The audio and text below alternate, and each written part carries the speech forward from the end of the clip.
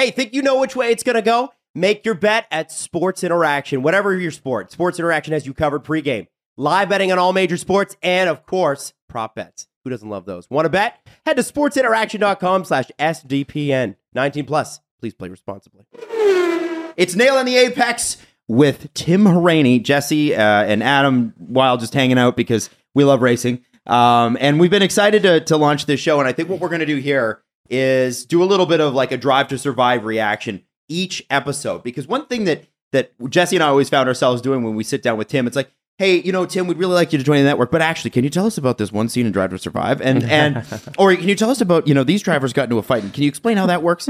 So we wanted you and your knowledge to get into this, because I think when you're a driver like you are, you look at it a lot differently than we would. And so as fans, Jesse and I want to pepper you with questions. So the first episode starts with, Ferrari, the fact that, we're coming off the dregs of the Hamilton Verstappen Michael Massey championship, which we will not get into.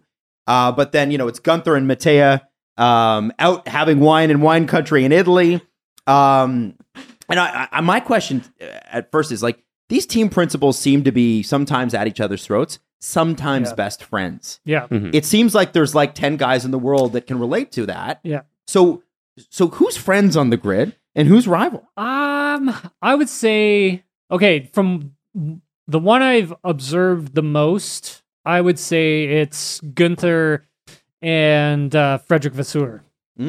Those two have a hilarious relationship where they bust each other up like all the time. Right. We were at the U.S. Grand Prix at Circuit of the Americas this past year, and I was sat in on a press conference with Gunther.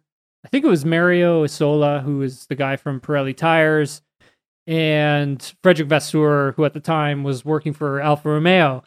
And at the end of it, when they cut the camera and cut the feed or whatever, they stood up and they all put on these Gunther Steiner t-shirts that had like, blank whatever. I'm not a big swearer, but like blank whatever. And they put these on. They took a picture of them together. Say fucking wankers. Is that what it said? Yeah, they're like giving each other like a hard time while they're up on the stage, like killing each other, like laughing. And we're all like, I'm just sitting there like eating it up. I'm like, this is great. I'm like, we need to see more of this on television. It's awesome. That's one of the ones that I do notice the most. Mattia and Gunther seem like good buddies in this scene. Yeah, they are as well. Gunther doesn't seem like a hard guy to get along with, though. It's interesting. Yeah, exactly. It's interesting to like Christian and Toto. That doesn't. They're rivals. Yeah, it's like whatever. Oil and water. It seems like a grudging respect between the two of them. It doesn't seem like hate. I don't know. Or am I wrong? I think episode 2 we see a little bit of the hate. Yeah. I wouldn't say like hate, but they're competitors, right? And they're competing against each other, and you don't always have to like your competitors. So I'll say that. Yeah. It's Christian does his job. He does it well. Toto does his job in the way he does it, and he does it really well. And there's, to do a team principal job, it's kind of, there's many different ways of doing it, right? And, some people don't like Christian Horner at all, but you have to respect the fact that, like, this guy's going to do whatever it takes to make sure his team is winning. Like, in some of these episodes, you can actually see that he's like, hey, if we're going to make a decision on who's number 1 and who's number 2, I'm going to do it. And that's all there is to it. And then you go to, like, Ferrari, and it's like, yeah, I don't know who's number 1 and number 2, but there are points where you have to decide. Ferrari of last year, it seemed like Mattia's philosophy was nobody's to blame, we're all to blame.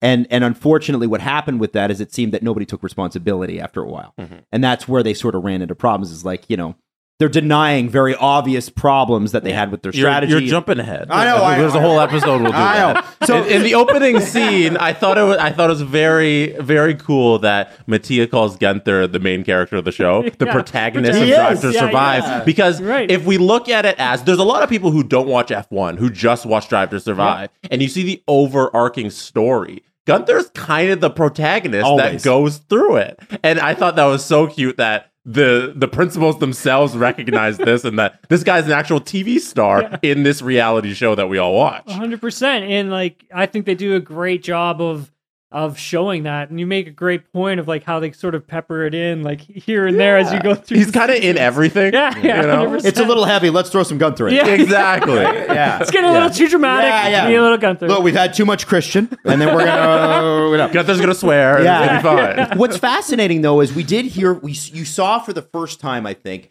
every team principal on this season. And if we're talking about team principals right now, obviously we can get to some other ones, but Fred's not on a lot. Franz Tost is not on a lot. There are some guys that seem to relish it, some guys that do not. Is there a reason why somebody like Zach Brown is the face of McLaren and not in this season Andreas Seidl? It took a long, for one of the things with Zach is it took a lot for McLaren just to get him. Like Formula One wanted Zach to run their show.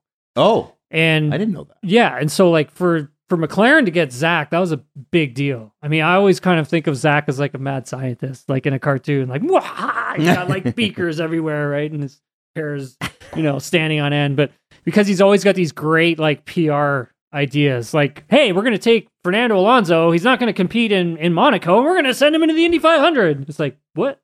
Yeah, crazy stuff. It's like a great PR stunt, right? Yeah. It's incredible, and that turned out really well for them. But having an individual like Zach, running your team, it's a big get for McLaren, in all honesty. I mean, if you take a look at where they were before he even got there, they were nowhere. And he kind of showed up, and it took some time, but they had no sponsors. That car was just orange and blue. That's the huge part of it, right? Like, Zach used to sell sponsorship so he could go and drive race cars. So he knows that side of the business really well, which is it's hard to do. It's hard to sell sponsorship within racing, right?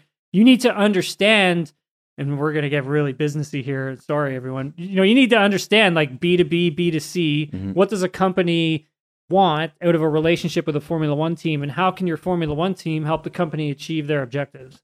You need to understand what that is, and then you got to try and work towards that. There's also that on the business side of things. I like that. Now, Zach's really good at it. And he's really clearly. good at it. I mean, they're unbelievable with that. Now, a scene that I think would have stung Jesse very hard in that opening episode is essentially Mercedes looked like shit before the season started, and people were telling them that.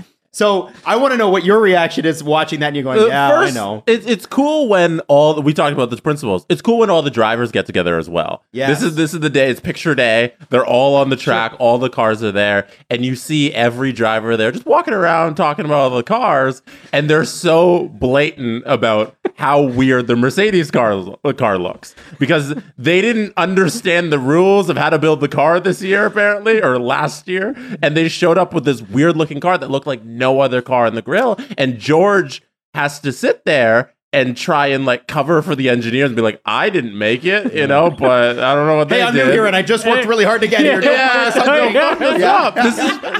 So it's his first season. I forgot. Last year's first year. For Mercedes, I mean, at that time, they what they saw in their wind tunnel and CFD, they saw incredible numbers with this zero pod in the car that they brought to the track. They didn't prepare enough for the porpoising phenomenon that was to later. And every team was affected by it, but it was. But other teams figured it out, and they were able to kind of get by. With Mercedes, by changing their ride height just a little bit, that really hurt performance even more. So it was kind of like, okay, we either suffer through the bouncing or we limit the bouncing, but we're also really going to limit performance. And so that was sort of a bit of that trade-off. At the start of the season, I mean, they just got punched in the face. They didn't see that. They didn't see this coming at all. It was tough for them. And for them to go from where they were in Bahrain to where they ended up being in Brazil, I mean, that's a monumental effort to claw back that much performance and get the car somewhat sorted out. But I like the part where I think it was Vettel who was like, your car looks like someone took Play-Doh and dropped it over top of it or something. It was something along those lines. I'm paraphrasing, obviously, but I laughed so hard at that point because you look at it and the bodywork's all kind of like warped and it's got like no side pods and the floor is all like warped and you're like, yeah, okay, that's actually interesting. Yeah. It was fascinating for me just to hear them say that out loud on microphone, right? on camera. Yeah, it was great that they're so taken aback by this weird Mercedes that they had to blurt it out there. And that's what's so great about Drive to Survive. And it's basically like you're in Formula One, cameras are rolling all the time. Like I go walking into the paddock, there's cameras rolling everywhere. They're capturing sound and filming stuff. And it's kind of like, okay, well, you're in the paddock. This is kind of like what you signed up for. And this is what's going to happen. It was interesting because I don't want to compare things. And I know we're getting a little off track, but did you guys watch Breakpoint? The tennis one? The tennis one? I haven't seen it yet. Only the first episode. Is it good? I've enjoyed it so far. The first episode, yeah. There are points in Breakpoint where, and I like tennis, where it's kind of like, okay, this is sort of staged. Like there's some sit downs where it's a little bit like they put this together and got them to just start talking. That's how I feel with some of the scenes. But then there are other scenes where you've got Nadal warming up and you can just see that, and it's just complete silence. But you just have the video and you're looking at the two of them and you can put the story together yourself because it's just that little bit of access that they gave them. I would like it if they just blew that open even more and just increase that access, because essentially Drive to Survive, what makes it so successful, and we've talked about other seasons, there's some I don't like. I really like this one because you really get behind the scenes access. I was surprised actually, given because usually what happens with these things is that too much success ruins a good thing, right? Yep. They start clawing back. 100%. The teams are like, well, like when the Leafs did their Amazon documentary, they say only 30% of what was going to go in made it. Oh. 30%. What's been amazing about this is every team eventually, after the first season, when it was really about 3 teams, got on board and understood the marketing opportunity, right? How, like, who was Gunther Steiner before Drive to Survive? He was he was still pretty big, but he wasn't big like he's big now. He's a celebrity now. I wonder if, like, without that sort of access, if Mercedes tries to do damage control in any other thing, like, the Toronto Maple Leafs would have been like, oh, don't show that. Like, we don't want our brand. Mercedes had to take that on the chin, right? Yeah. Like, doors are open, and that's the thing. They're a worldwide brand. I think when you watch, for me, this is the way I kind of saw season 3, season 4. That to me sort of felt like a marketing sort of campaigny. But with this season 5, like, you're actually getting like behind, like we were talking before we went to air, like Otmar and Zach, like and we'll get to this, getting together in a room and the microphones are on. It's kind of like, that's like actually like a very private conversation that they cut some of the audio out because they probably were talking about litigation. Yeah, they were probably like, hey, you need to take this out because of XYZ. And it's like, okay, well, we'll remove this, but we're keeping this. And it's like, oh yeah, to get that type of access is, I don't know a lot of sports that would do it. With season 5, they've kind of gone back to what it should be, and that's a behind-the-scenes look at a sport that is in and of self reality television. Yeah, because no other sport has this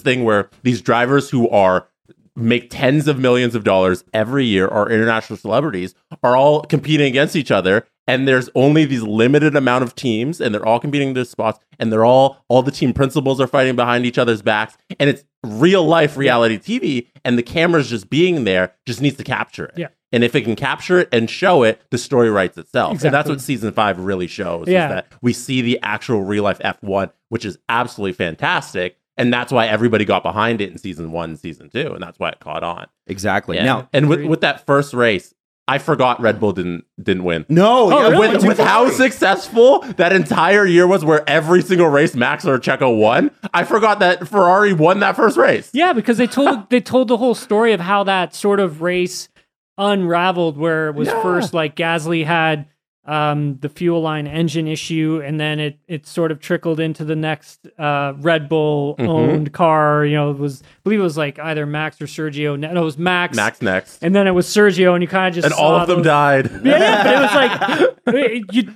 like you don't really need to show that if you're just showing it to random fans, you're actually showing how the actual story unfolded, which was a huge sticking point for the drivers. They were like, you guys aren't telling, like in the season 3, season 4, they were, and that's why Max didn't. That's why Max he's didn't back. do it. He's in it this time because they agreed, like, hey, we're gonna like do this up proper and tell the full story. It's great. It's great. Now, lastly, is at the end of the episode, you kind of got the half story of Nikita Mazepin, his father Dmitry Mazepin, and then Uralkali sponsorship being peeled back with the Russian invasion of the Ukraine. And really, I think what they did a great job of is not making it about that, because those two were it seemed like a pretty negative part of the previous season of Drive to Survive. We want a new car made, we want this, we want that. And you felt bad for Gunther, you felt bad for Gene Haas, you felt bad for the engineers on the team.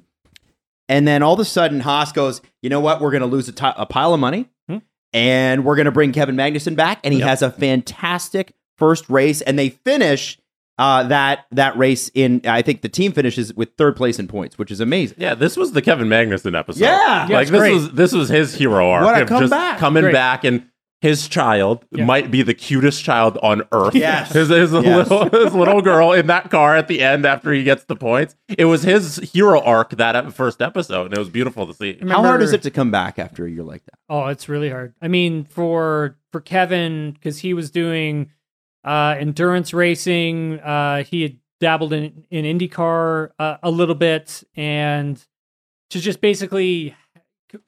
what's the word I'm looking for? Basically, you're coming to the conclusion that I'm not an F1 driver anymore. And that's the pinnacle. That's the highest hard. I'm going to get to. Now I have to just deal with that. And he makes mention of, like, and I'm paraphrasing obviously with all this, but he makes mention essentially of getting that second chance of coming back to Formula One. And he sees it more of an opportunity where in the past, he probably wasn't the nicest sort of guy around the paddock, which a little bit fiery, which I